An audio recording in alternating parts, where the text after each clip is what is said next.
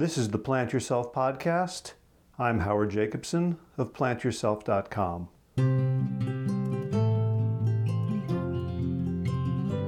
As someone who's done a lot of research, I can tell you what I'm not envious of in that community. I'm not envious of people who spend 20, 30 years doing groundbreaking research and win a Nobel Prize. I'm not envious of people who win a MacArthur Genius Grant. I'm not envious of people who are really good at getting grant funding and have huge laboratories with tons of grad students and post-grads running around working under them. I'll tell you what I am a little bit envious of.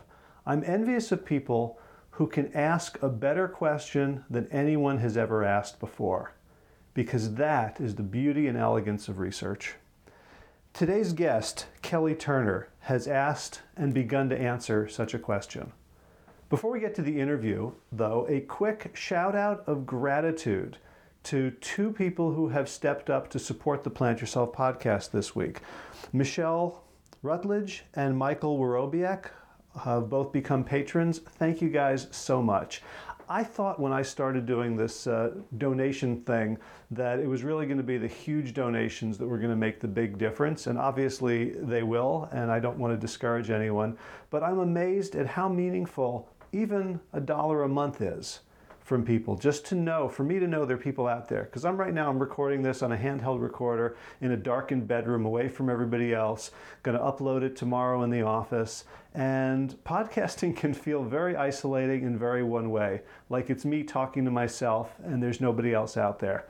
So along with the kind feedback I get, even $1 a month really goes a long way towards making me feel appreciated and connected. So thank you, Michelle and Michael, and I look forward to maybe saying your name here in a future week. So back to today's episode. Kelly Turner, PhD, is the author of a book called Radical Remission: Surviving Cancer Against All Odds. So cancer is pretty much the scariest word in the English language, or possibly any language. So if you have cancer, or you know anyone who has cancer, or if you're a human being, since Western men have a 50% chance and women a 33% chance of developing cancer in their lifetime, you really need to read this book and share it widely. So this is not one of those think happy thoughts and cure everything books. Instead, it's a profoundly scientific look at a group of people who may hold the key to curing cancer and who have been systematically ignored, marginalized, and dismissed as irrelevant by medical research for the past 150 years. And this is what I mean by Kelly being able to ask a question that nobody else was able to ask.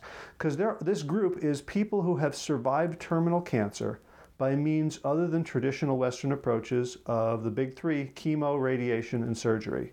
So either they didn't go for these treatments at all, or the treatments didn't work and they were sent home to die, and instead they survived and thrived. So wouldn't you be curious about what they did and about how they healed?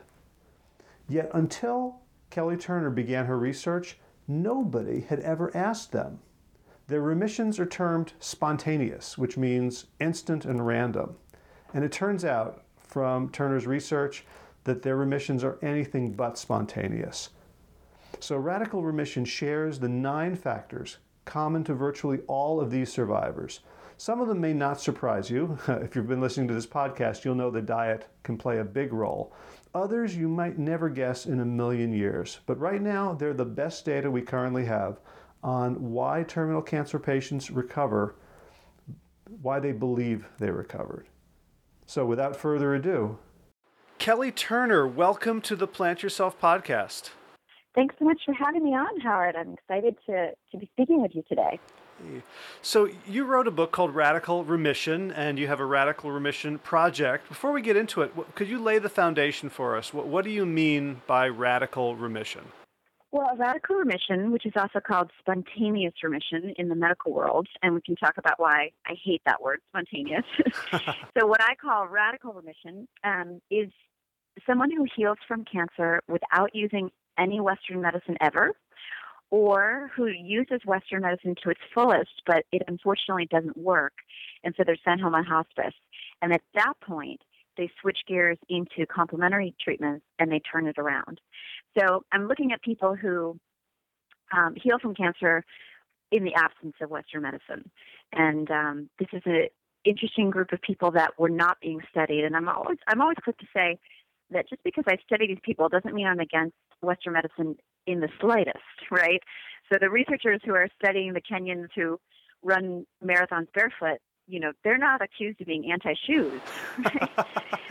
Just because I study people who don't use chemosurgery or radiation doesn't mean I'm personally against those things or I'm trying to promote not using those things. It's more that the fact that this can be done, right, just like the fact that a marathon could be run barefoot, is incredible and fascinating and deserves further study, especially with something like cancer, which we haven't figured out yet, right? So we're all still trying to win this war on cancer. It's a growing epidemic, right? 1 in 2 men will be diagnosed in their lifetime, 1 in 3 women. And so for me, when I found out that there was this large group of people that were healing from cancer without conventional methods and were being completely ignored by all other researchers, that's when I sort of said, hey, I don't care how someone does it. If they're healing from stage 4 cancer, they should be studied, just plain and simple. So that's my long-winded answer of what is radical remission. Right. Now, it's every academic and researcher's dream to find a niche where they can make a contribution that's meaningful, that's different. And here was this giant gaping hole in the literature that no one had thought to fill. So first of all, how did you come to be interested in the study of radical remission of cancer? Well, cancer is a very personal topic for me, as it is for, I think, everybody, because everyone is unfortunately touched by cancer somehow.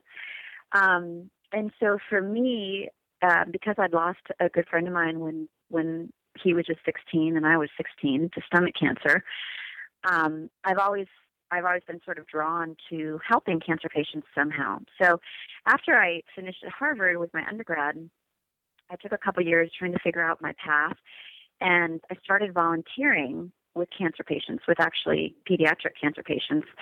And really the first day of volunteering, something in my heart was like, this is your home. This is your calling. So I ended up going back to graduate school for counseling with cancer patients.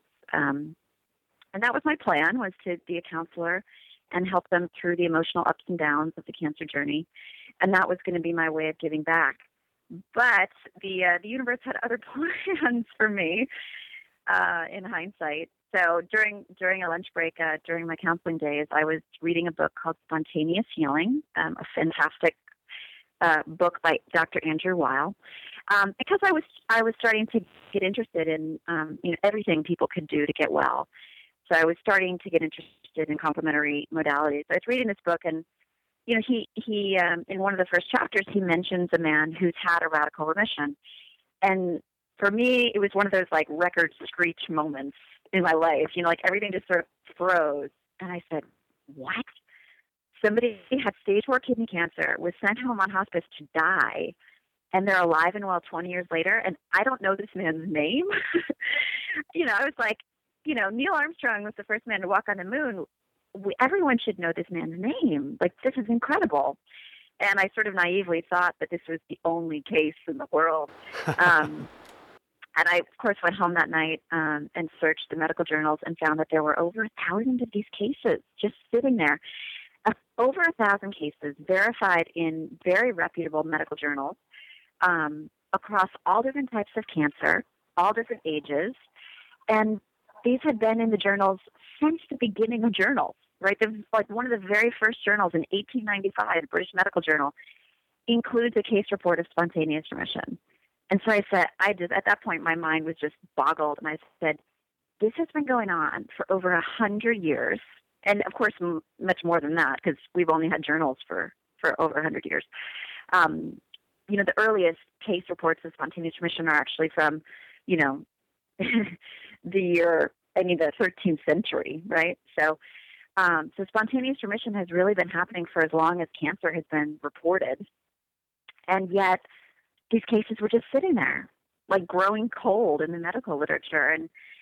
And because they were spread out in, 1,000 different journals, no one had really done what I did, which was to try to look at them all together and say, how many of these are there? And and what is their scope? What cancers do they affect and everything. So when I ran that search and found that there were 1,000 across all cancer types over the past 150 years, I said, oh my goodness, this is happening much more often than we think, and no one is studying them in depth. I mean, these case reports in the medical journals are very perfunctory. They're very brief. And I had so many questions. I would read these brief reports, and I'm like, well, can I talk to the patient, please? Like, did they change anything else in their life? Did they change their diet? Did they start exercising? Did they stand on their head for 2 hours? All I was getting was a biomedical report of, I sent this person home on hospice. They came back 6 months later and were well.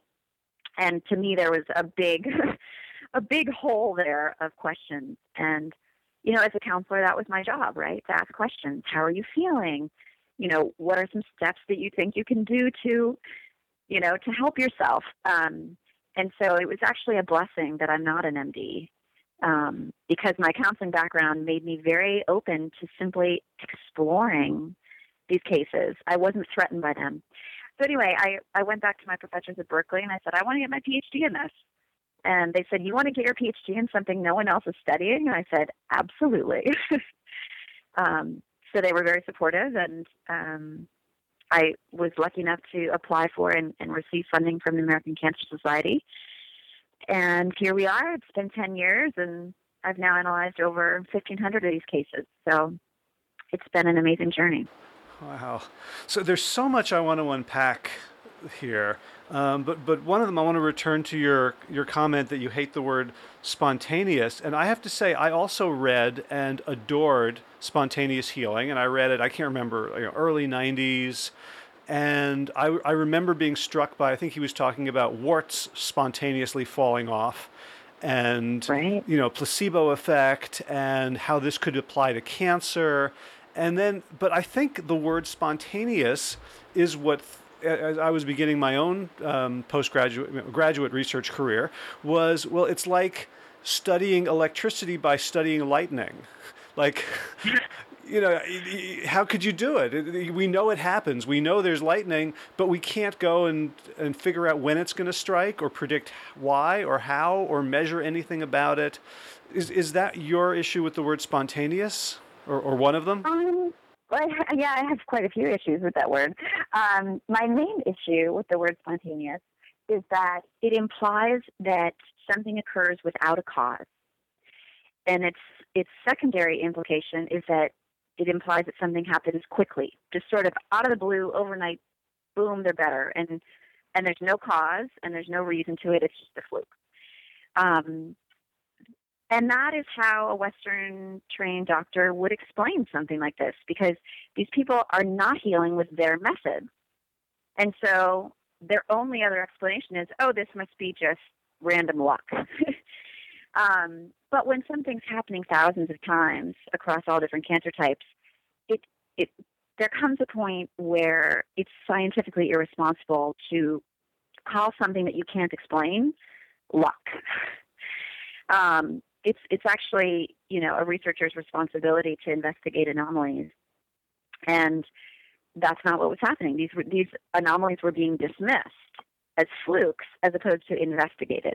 Now, sometimes there are truly, random occurrences in the universe, perhaps. I haven't found one yet. The more we dig into things, there always seems to be a cause behind something. But, there's certainly some scientists who believe that some things happen randomly. But you can't just label something random without proving that it's random. And that's what was happening. These cases were being dismissed as random flukes and never looked at again. And scientifically, that's not good science. So I hope that. So anyway, so that's why I don't call it spontaneous. And also that everybody that I interviewed, I've done over 250 in-depth interviews now with radical remission survivors from 10 different countries, and they hate the word spontaneous. They take offense to it. They say, why did my doctor call this a spontaneous remission? There was nothing spontaneous about it. I worked my tail off to get into remission, and it took me a year and a half. This wasn't random, and this wasn't overnight. This was hard work and changing nearly every aspect of my life 180 degrees. So it's at this point, I think it's just inappropriate to use that word. It's not accurate in any sense. Gotcha.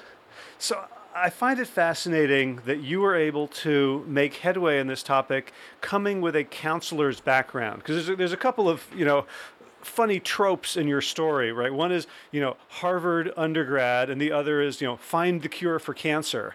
Like you'd imagine, if I closed my eyes and someone said, picture a Harvard undergrad dedicated to finding the cure for cancer, I picture a man who is going to go into biomolecular research, right? Right. Just yeah.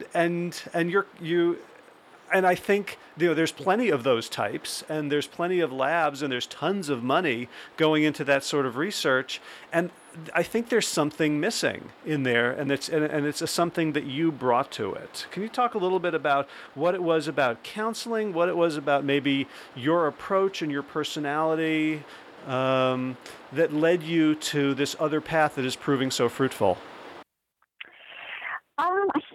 I think in some ways I was just the right person at the right time for this. I don't think that a biomedically trained PhD person, man or woman,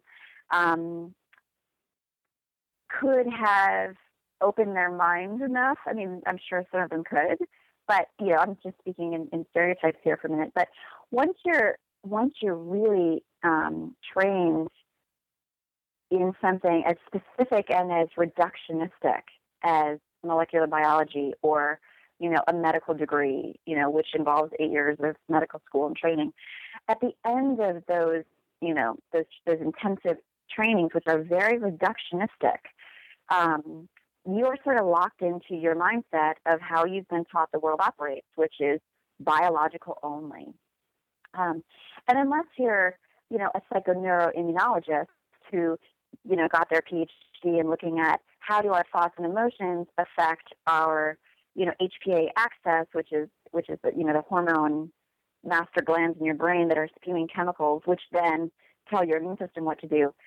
That kind of scientist, I think, could have done the work that I did. But I think people who are trained in molecular biology or just in, traditional medicine as it's taught at most medical schools, they're really only learning about the physical, and they sort of dismiss anything else besides, physical interventions given to you by a doctor.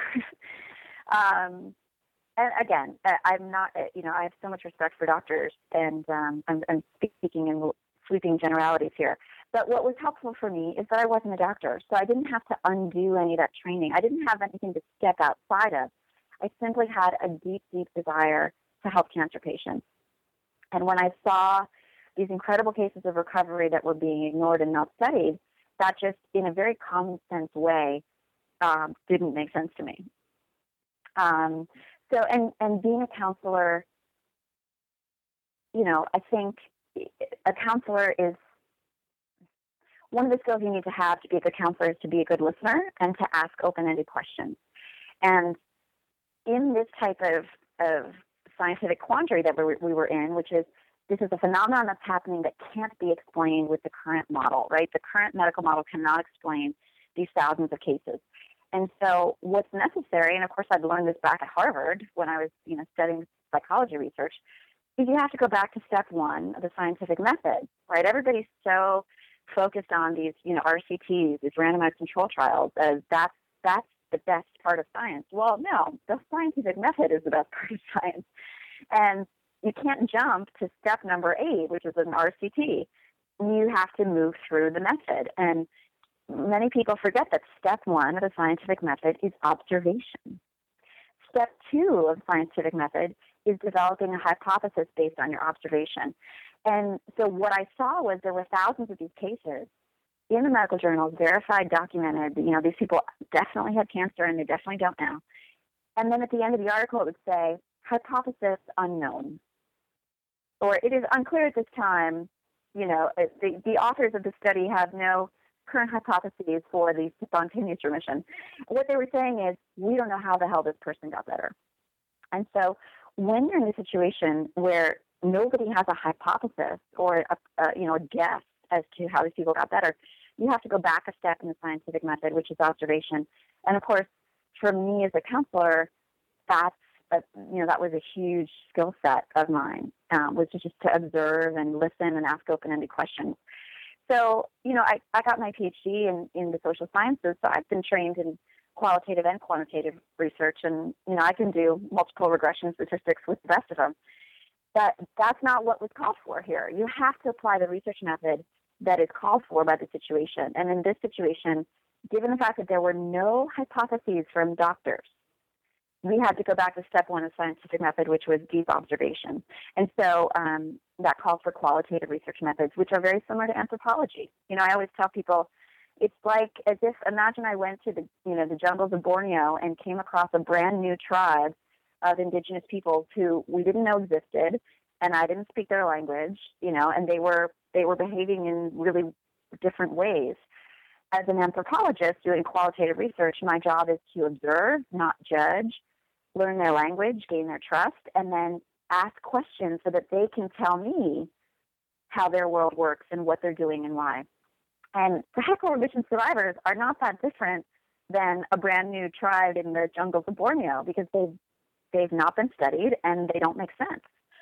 So my counseling skills served me very well in that I was able to gain their trust quickly. They didn't see me as judging them, or I wasn't asking them questions like, well, tell me exactly what supplements you used. Okay, what dose? And, why did you pick that supplement? I just said, why do you think you healed? Tell me everything you did that you think helped your healing process.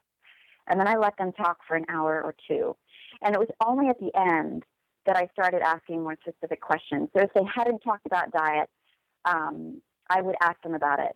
If they hadn't talked about another common thread that kept coming up in my interviews, at the very end, I would ask them about it, but always gently and without the assumption that they needed to say yes or no. Right. And that's when I heard you speak in November at Wellness Forum Health Conference, that was the one thing that I kept circling and highlighting again and again, that your approach of an anthropologist and the way you asked questions that were open-ended, and there's a way in which you have to be very humble, or put your ego on a leash, because when you're I interview people a lot for this podcast, and there's always this temptation for me to ask questions that will make me feel clever. And yeah, and to say just I have no assumptions here. I have no step one is observation. Step zero perhaps is curiosity and humility. To say you're the one with the answers. Share with me. I found that so powerful that was a method. That you could easily have gone into this with other methodologies, other survey methodologies, other ways of gathering data. Can you talk a little bit about why the one you chose was appropriate and why some others wouldn't have been? Yeah, absolutely. In this type of anthropological research, you have to think very carefully about how you're going to get the most accurate data. So if I had walked in with, a white doctor's coat, and if I, had a clipboard and a pen, and if I'd given them a survey, even if it was translated into their language that said, please write down all the things you did to get better. Question number one, question number two. They would have felt studied. They would have felt inspected and judged. And when you're asking someone, especially as a counselor, when you're asking them to open up about emotional changes they may have made, you don't want them to feel studied. You don't want them to feel inspected. You want to feel like, I wanted to make them feel that they had done something amazing that Western medicine couldn't figure out, and so they are the expert, and I am here as this truly blank slate with a soft smile on my face to warmly accept everything they tell me. And so I had to be very careful about what I wore to these interviews. And I never brought a clipboard, and I never took notes. I just said, would you mind if I just recorded so that I don't have to take notes, because I want to be able to listen fully. And then they quickly forget about the little tiny recorder, and then we're just having a conversation.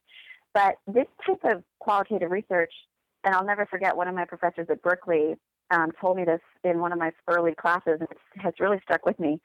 She said, qualitative research is conversational, but it's not, because in a typical conversation like you and I are having, Howard, I talk for a little bit, and then you talk for a little bit, and and we go back and forth, and it's considered rude for one person to talk the whole time. And in qualitative research, my goal was to get them to talk the whole time, and to make them think that I wasn't judging them whatsoever, but was instead really excited and fascinated by everything they were saying. And so if they said something that, would have been offensive to me, or would have been, like, well, that sounds nuts, I had to hide that reaction.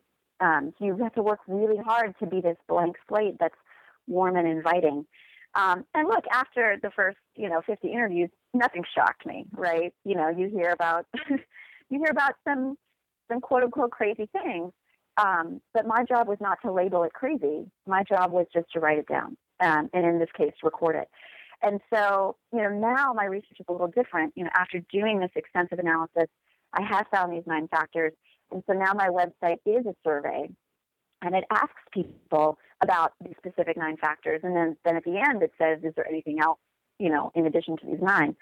And that's because, my deep observation led to 9 hypotheses. And so now the research methods have changed a bit, where I'm now sort of testing these hypotheses with new cases to see, do you match these 9 hypotheses, or did you not do these 9? Did you do 5 other things?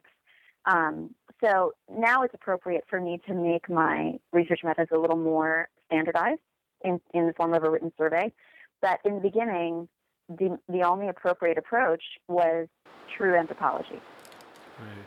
Well, that makes a great segue into the findings themselves. So you said you when you ultimately ran your regression analysis, or however you identified them. So there were 75 factors, and 9 of them were common to every person that you talked to. Yes.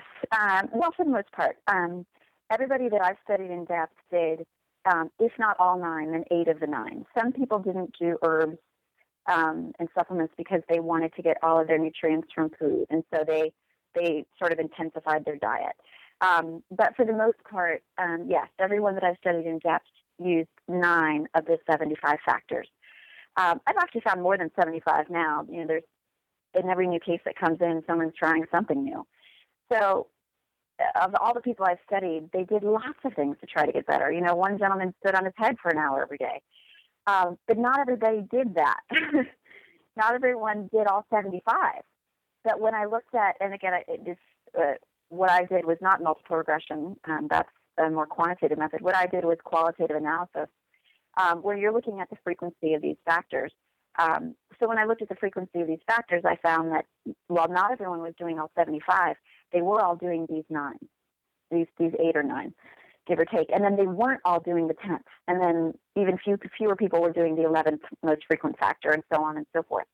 So that's how you do qualitative research and qualitative analysis. And it would have been great if there had been 3 things that they were all doing. It would have made my life a lot easier and the dissertation a lot shorter. But, the data is the data, and there was this sort of drop-off after the 9th factor. So yeah, these 9 factors were my findings. And I always like to remind people on interviews, these are not how these people got better. These are how these people think they got better. That's all we can say right now. We can say these are 9 things that radical remission survivors had in common. Whether or not these 9 things definitely cured their cancer, we don't know. Maybe it was something they're not aware of. Maybe it was something in their water. I don't know.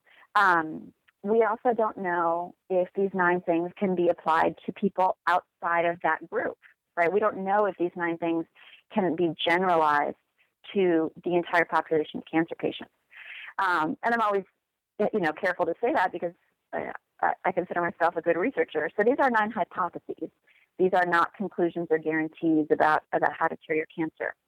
However, and there's a big however here, other researchers have studied these 9 factors in randomized control trials with cancer patients. So when I started putting the book together and saying, well, this is what I found, has anyone else found anything on these 9 factors? And the answer is, hell yes. There are tons of studies, for example, on releasing suppressed emotions like stress or anger or grief. And specifically, there have been tons of stress management control trials for cancer patients. So cancer patients who go through an 8-week stress management course compared to a control group with the exact same type of cancer who doesn't go through that stress management course. Well, the ones who go through the stress management course, at the end of the course, they have significantly higher numbers of natural killer cells in their immune system. And of course, natural killer cells are the cells that pop cancer. They are how your body fights cancer. So, and through all of the 9 factors, I was able to find randomized control trials showing that doing this factor strengthens your immune system. And sometimes the studies were even specific to cancer, so it's specifically strengthening the immune system for cancer patients. And so the overall conclusion that I can give to people is these are 9 things that all radical remission survivors do. We won't know until we run a $5 million prospective randomized control trial whether or not these factors can absolutely cure anyone's cancer. But what we do know from other people's studies is that these 9 factors have been shown statistically and significantly to strengthen your immune system. And that can't hurt and might help a lot. So you can start doing these 9 things right now if you wish, safely. And what you know for sure is you're going to help your immune system. You might even help your immune system enough that it can turn around cancer in your body. Mm-hmm. And there's none of these 9 things that you shouldn't do if you don't have cancer, right? Well, that's the thing. You know, the one caveat is the herbs and supplements. That's one of the 9 factors. That one should be done under the guidance of a health professional. And notice I didn't say under the guidance of an MD necessarily, because MDs don't know about herbs and supplements. But a naturopath does, or a traditional Chinese medicine practitioner does. Plenty of other trained dietitians and other people do know about herbs and supplements and have read all of the studies on them. You know, your oncologist doesn't have the time to read those. He's busy reading the studies about chemo. But for the most part, these are all things that you can do safely by yourself at home tonight if you want, with the exception of herbs and supplements, which should be done under the guidance of a health professional. And as you so rightly pointed out, you don't have to wait till you have stage 4 cancer to do these things. The radical remission survivors that I study are all still doing these 9 factors because they believe that if they stop doing these 9 factors, their cancer will come back. So this has become for them not only the way that they got out of a cancer diagnosis and into remission, but it's the way that they stay in remission. So it's become a prevention strategy for them. And certainly all the studies that have been done in these 9 factors, many of them are prevention studies. So, for example, you know, a wonderful large study done on breast cancer survivors showed that those breast cancer survivors who ate 5 or more fruits and vegetables a day, combined with exercise every day, lived twice as long as breast cancer survivors who didn't do those things. And so using these 9 factors has been shown in studies to prevent cancer recurrence. And, of course, I would believe that it would prevent cancer from developing in the first place as well. So, yeah, these are definitely things. I mean, I do all 9 of them. I've knock on wood, I've never had a cancer diagnosis. But certainly after doing this research, I was like, well, why wouldn't I? These are 9 things that make me happier and healthier and most likely are helping my body keep cancer at bay. So, of course, I'm going to do them. This is sort of a no-brainer for me. Right. And that's also quite different from a lot of healthcare professionals who know the research and don't apply it to themselves. Yeah, I mean, I've met both. I've met researchers who are affected by their research and therefore change, and then I've met other researchers who don't. So I'm just one of those people who was so impacted by the people I met and by my findings that I wanted to start acting like a radical remission survivor. Great. Well, let's segue into the findings themselves. And in your talk, you divided them into 3 categories, right? Yes, and that's because when I'm giving a keynote and speaking for an hour, it's hard to just say, okay, let's go 1 through 9. Here we go. So yeah, I do chunk them into three categories when I'm speaking about them. In the book, I don't talk about those 3 categories, but I'm happy to do that now. I sort of see like a foundational category, which is the 3 factors that sort of set the foundation for making the other 6 factors a little easier to do. The second category I see are 3 factors that are physically based.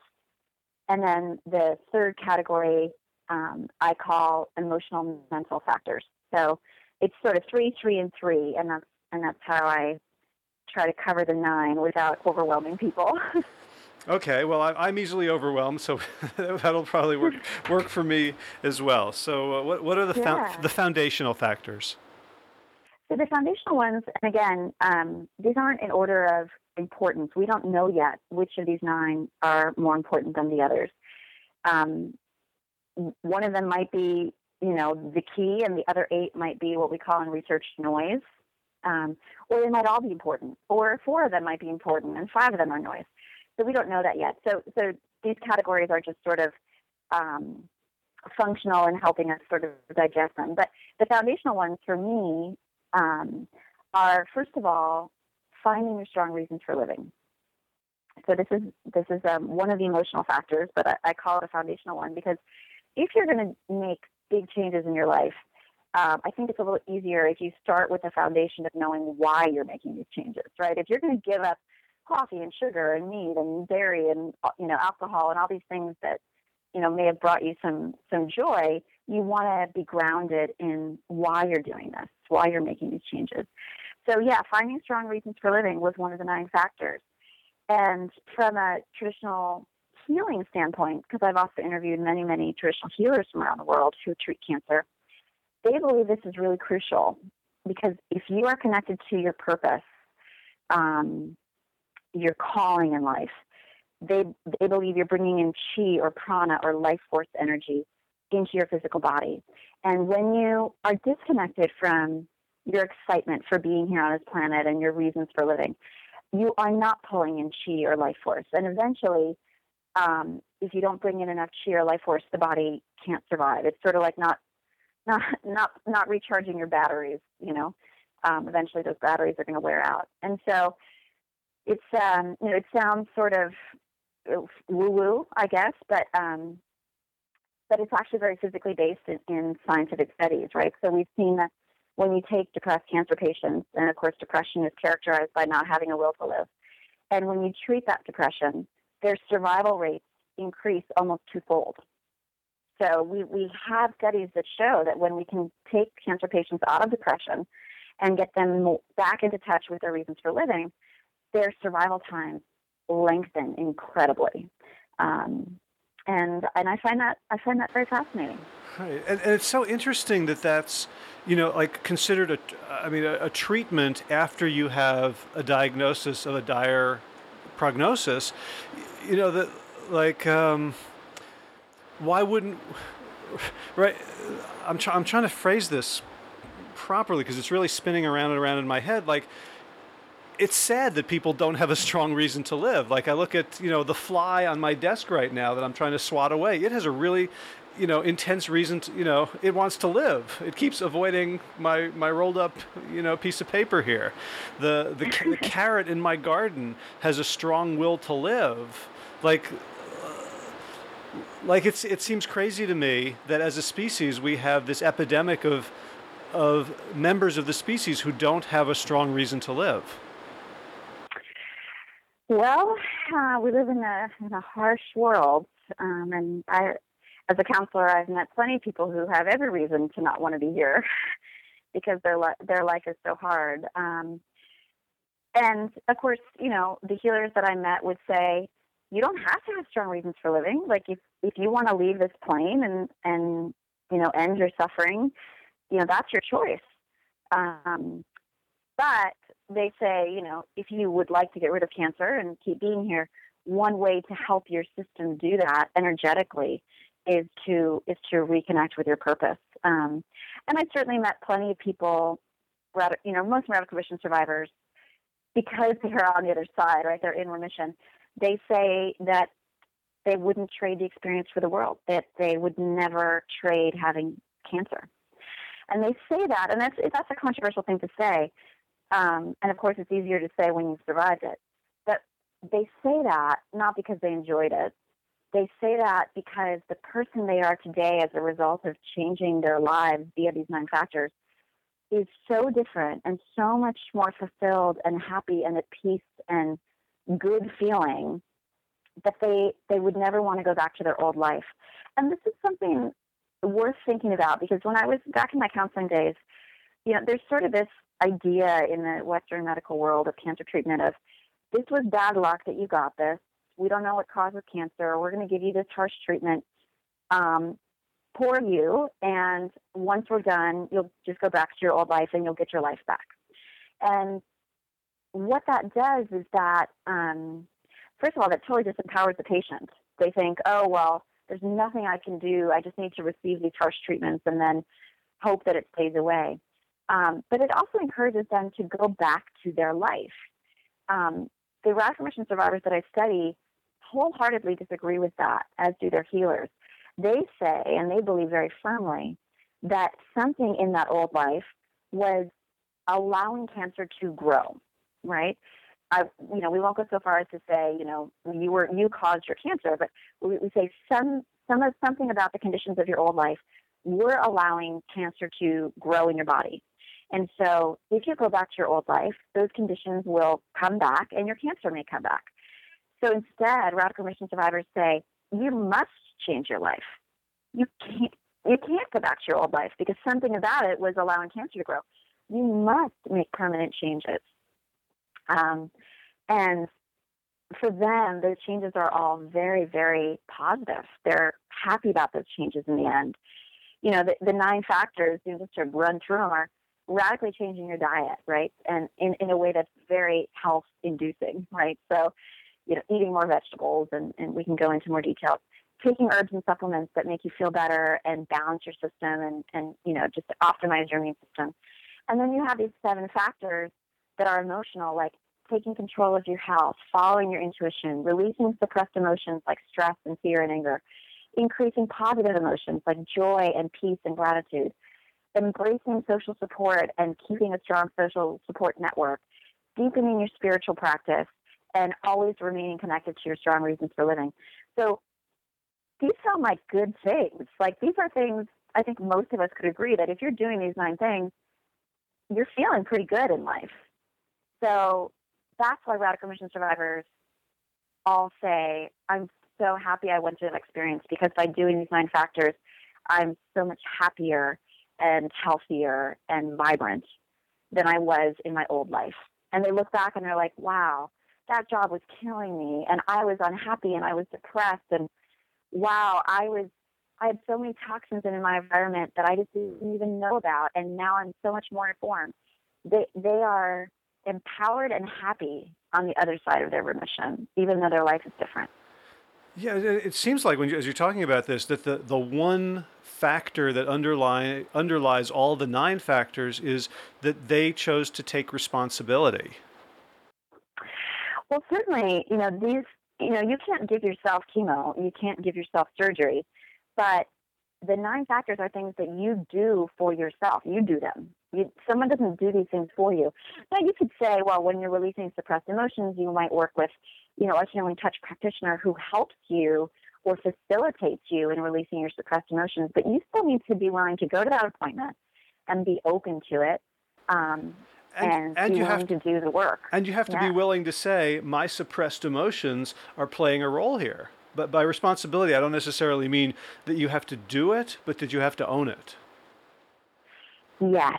And I'm glad you brought up this idea, because there's this thorny issue in any sort of mind-body research, especially as it relates to cancer, of blaming the victim. And what I always like to say is, there's blaming the victim and enhancing the immune system, and they are 2 very different things, okay? We know for a fact that certain toxins cause cancer. We do this every day in the lab. We inject rats with toxins, and they grow tumors, right? That's not the rat's fault. It's not it's not that the rat was so stressed that this toxin formed a tumor. No, we injected a toxin into this rat, and it grew a tumor.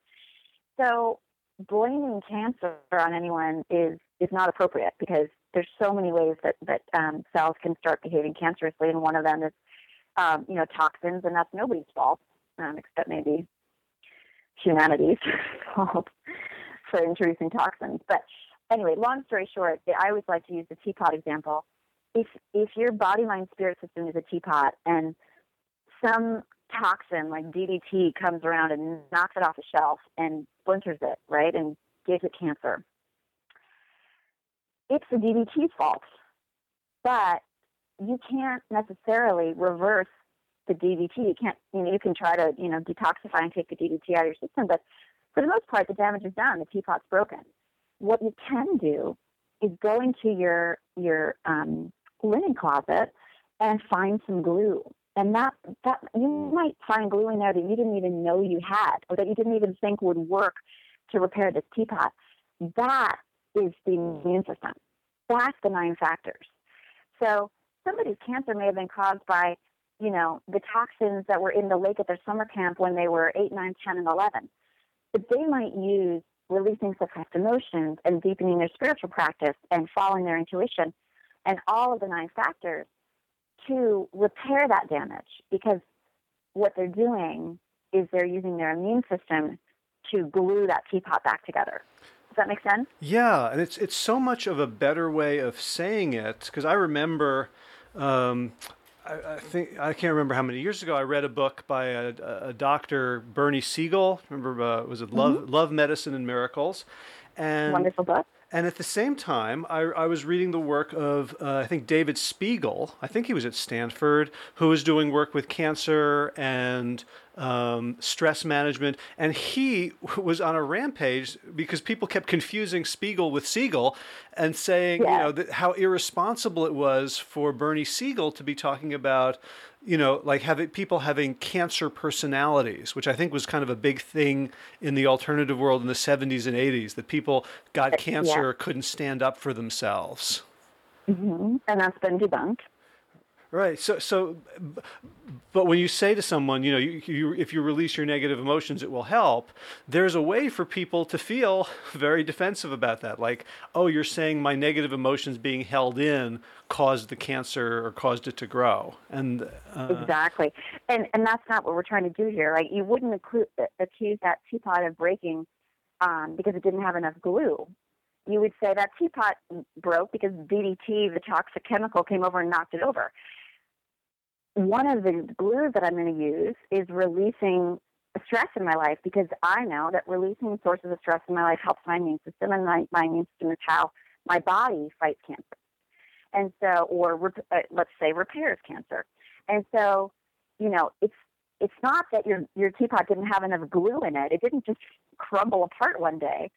Something else may have knocked it over, but you can still go use these glues, these immune system strengtheners, to repair and glue that teapot back together. And one of those is reducing your stress load. So it's sort of like the cure doesn't necessarily need to indicate that was the cause.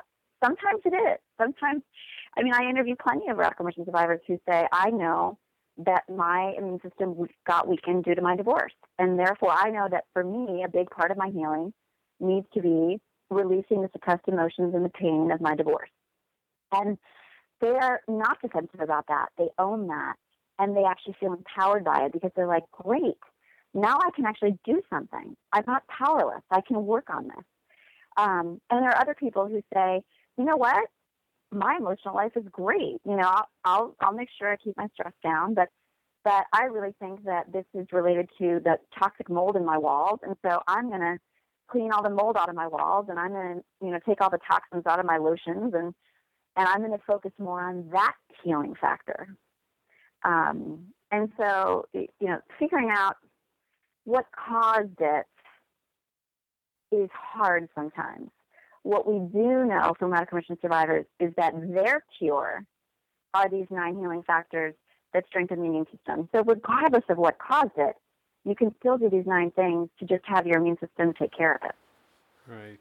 So I've just made an audible in my head, a decision that I'm going to be a little bit sleazy and not have you go through all 9 factors, partly because I want people to buy the book. Like I really want people Oh. to get it, and this is like the cheapest marketing trick in the book to tease them and then not give them all the stuff. But it's easy to find. I think. But it is such a, just when you have the book and you go through it and you hear the stories and you see it all pulled together, I want people to not just take away this conversation and be done with it. But I would like to end by asking you about the Radical Remission Project and where it's going and how people can get involved.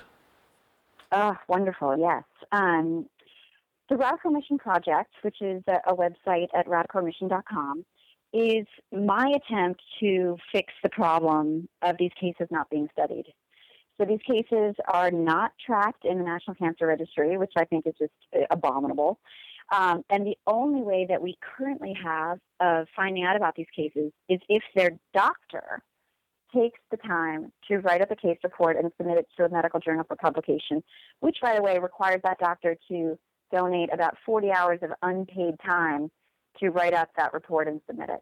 So as you might imagine, very, very few doctors who see these radical remissions in their practice take the time to do these reports. And based on my estimations, for every report that does get published in medical journals, I estimate that there are 100 more that go unpublished. Just to give you a little feedback on that, of the 250 in-depth interviews I've done, only one has been submitted for publication, and it has not yet been accepted. And this is being submitted by the Dean of Harvard Medical School, and it has not been accepted. So anyway, to combat that problem, I'm harnessing the power of the internet, and at radicalremission.com, you can share your radical remission story with me and my team of researchers in 10 minutes or less. And we will follow up with you if we need more info. But in 10 quick minutes, you can tell a team of researchers how you healed. And more importantly, the other aspect of the site is that members of the general public can read these stories right away. So if we accept a case into our database,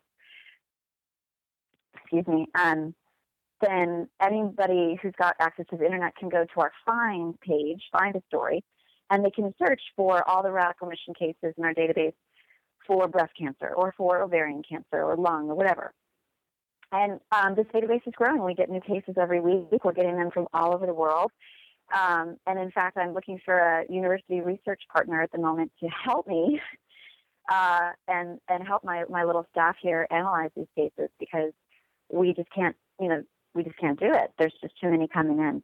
So in the past year and a half since the book's been out, we've already collected 6 times the amount of radical remission cases that are typically published during that time in medical journals. So it's really happening a lot more often than we are aware of if we were to just look at the numbers in the medical journal. Right. Which reminds me of one more factor that I'd like to bring in, because to me, if the foundation is having a strong will to live, so you'll actually do the other 8, then I think the thing that helps people keep doing it in the face of sort of medical disinterest / ridicule is social support. And so what you're creating online is a form of social support, but people also need that in their own communities. I work with clients who want to take a natural approach. I recommend your book to them, and they tell me that their partner or their children or their parents say, just go get the chemo, go do the most radical, the most aggressive thing. And that they're lacking the kind of support that says, yes, this is possible. Yeah, absolutely. Well, increasing your social support network was one of the 9 key factors among radical remission survivors. And it's not always easy to do when you have family members who are very much opposed to what you're doing. What I always say to people is these 9 factors can be done right alongside chemo, surgery, and radiation. In fact, many of the studies that I cite in the book are studies that show that these 9 factors reduce the side effects of chemo and surgery and radiation while also boosting the immune system of those patients. So, this is not a book that says you've got to go drop Western medicine. That's not what this book is at all. This book is saying this incredible group of people that weren't being studied do these 9 things.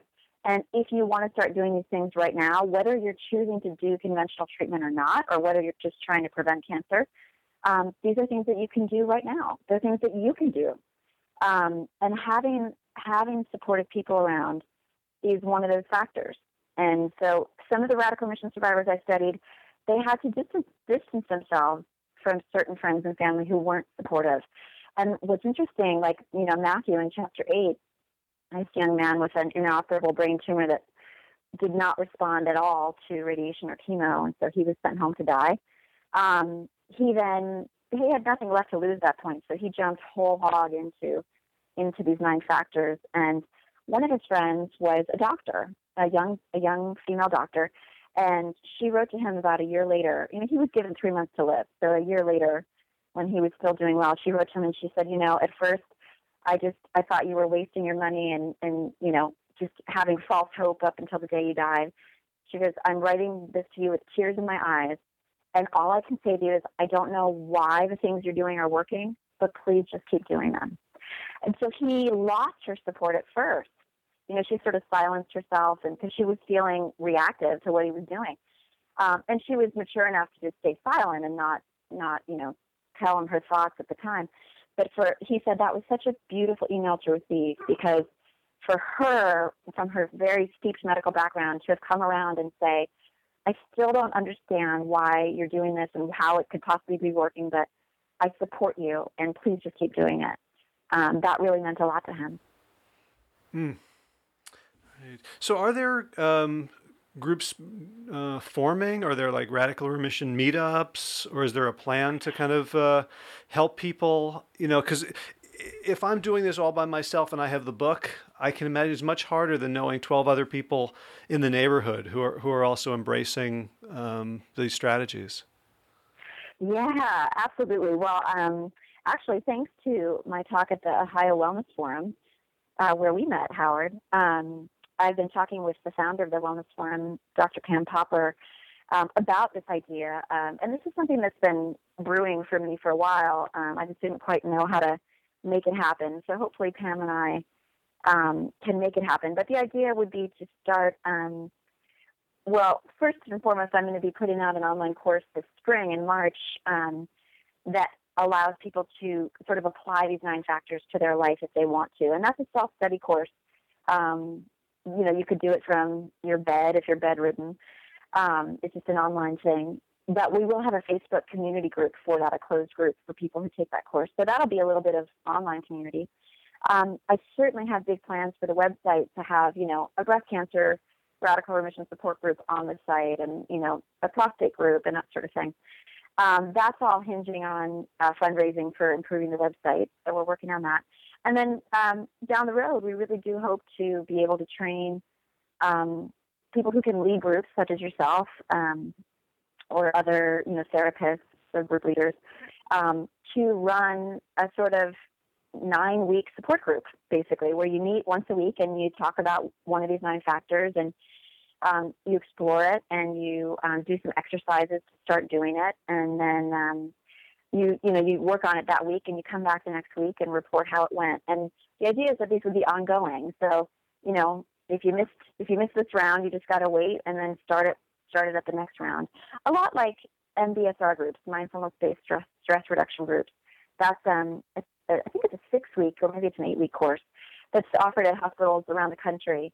So ideally, because these 9 factors are safe and can be done right alongside chemo, ideally we would have these groups around the country and maybe even around the world, where when someone's diagnosed, they can, in a couple of weeks, join their community's radical remission group, and they can go through these 9 weeks and feel that support. So let's hope, Howard. Let's hope we can make it happen. Right. It sounds like you might get your randomized clinical trials out of that initiative.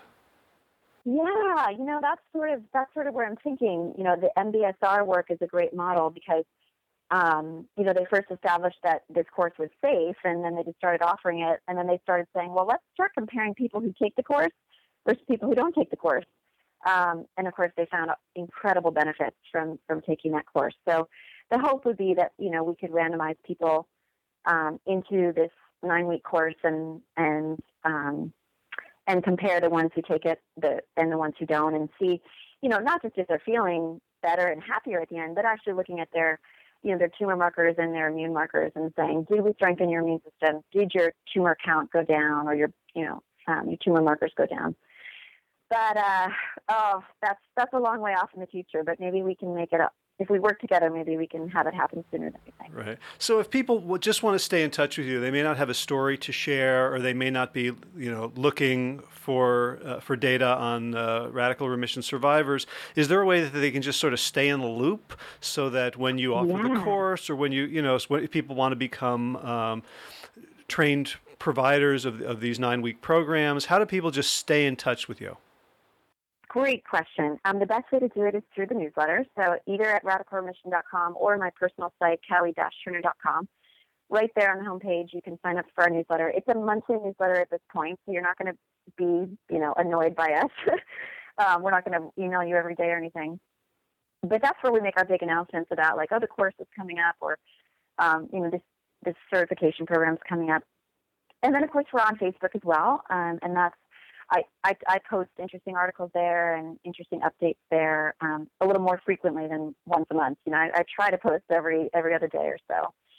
And that's a great little community with a lot of people commenting and chiming in about things that they're finding and doctors and therapies that they're trying. So it's a really fun space at the Radical Remission Project on Facebook. Great. So we'll post links to those in the show notes. And, at the risk of changing history, because I realize that so much of your impact and success in this field has been due to the humble way in which you've approached the topic and the question and your teachers, your research subjects. I will say that I do believe this work is Nobel Prize worthy. And when you're up there in Oslo getting the award, I'm going to casually mention this conversation for years. So it is. Wow. Well, thank you for putting that out in the universe. I'm certainly, I'm just trying to not ignore people who've cured cancer. I think that's stupid. If someone has turned around stage 4 cancer, we should be studying them. And it's not just me who's doing great work like this. The real people who are doing the great work are the radical remission survivors who are fumbling around in the dark until they find a way to remission. So they are my inspiration, and I will keep studying them until we can figure out exactly how they're doing these amazing remissions. Right on. Well, Kelly Turner, thank you so much for taking the time to talk with me today. Absolutely, Howard. My pleasure. All right. Be well. I hope you enjoyed this episode of the Plant Yourself podcast. If you're new to the show, you can listen to previous shows at plantyourself.com. If you'd like to support the show, here are some ways to do it. Share this show on social media, write a review on iTunes or Stitcher, and become a patron. You can do all of those things from plantyourself.com. The donate and become a patron button are over on the right, and with the player in each episode are links to go to iTunes and Stitcher and share it in various other ways. So I'm getting the hang of TV, or at least live internet video. I've been doing a show now for almost 2 months, and I'm starting to feel pretty good about it. And there is a link to every show that I do in the Plant Yourself Wellness Weekly newsletter. So if you're listening to this and you don't get the newsletter, you can sign up at plantyourself.com. Below the player on every single episode is a sign-up sheet. And that newsletter lets you know not only about each podcast episode, but also articles that I write, the TV show. This week it was about how to shift your behavior, how to change and upgrade your lifestyle. And this was part 1. Part 2 next week, I will share mindsets and strategies, specifics for making those changes, whether it's becoming plant-based or quitting smoking or starting an exercise routine or being nicer to your kids or any kind of behavioral lifestyle upgrade you'd want to make. In garden news, we're expecting a serious killing frost tonight and tomorrow night, down to 15 Fahrenheit, which probably won't impress many of you in the northern climes, but to us here in North Carolina, it's a pretty big deal. So, we're still growing winter greens out there. So we went out there with a whole bunch of cloths, of cover cloths, and my wife and my son and I worked furiously in the cold and the wind for about half an hour laying those down. That's a third layer of cover cloth over those greens to see if they will survive. And I remember doing this last year in the dead of night in a snowstorm, and I was the only one awake to do it, and how hard it was and how things kept blowing off, and how amazing it was to work with two other people, common purpose. It could have been so horrible, but it ended up being kind of fun, even though we all came in with really cold fingers and dripping noses. And so I wish for all of you, if there's anything hard or challenging going on, that you put together a team, that you find people of like mind who share your passion, who share your mission, and as the saying goes, many hands can make light work, and many hearts can turn the world. And with that, as always, be well, my friends.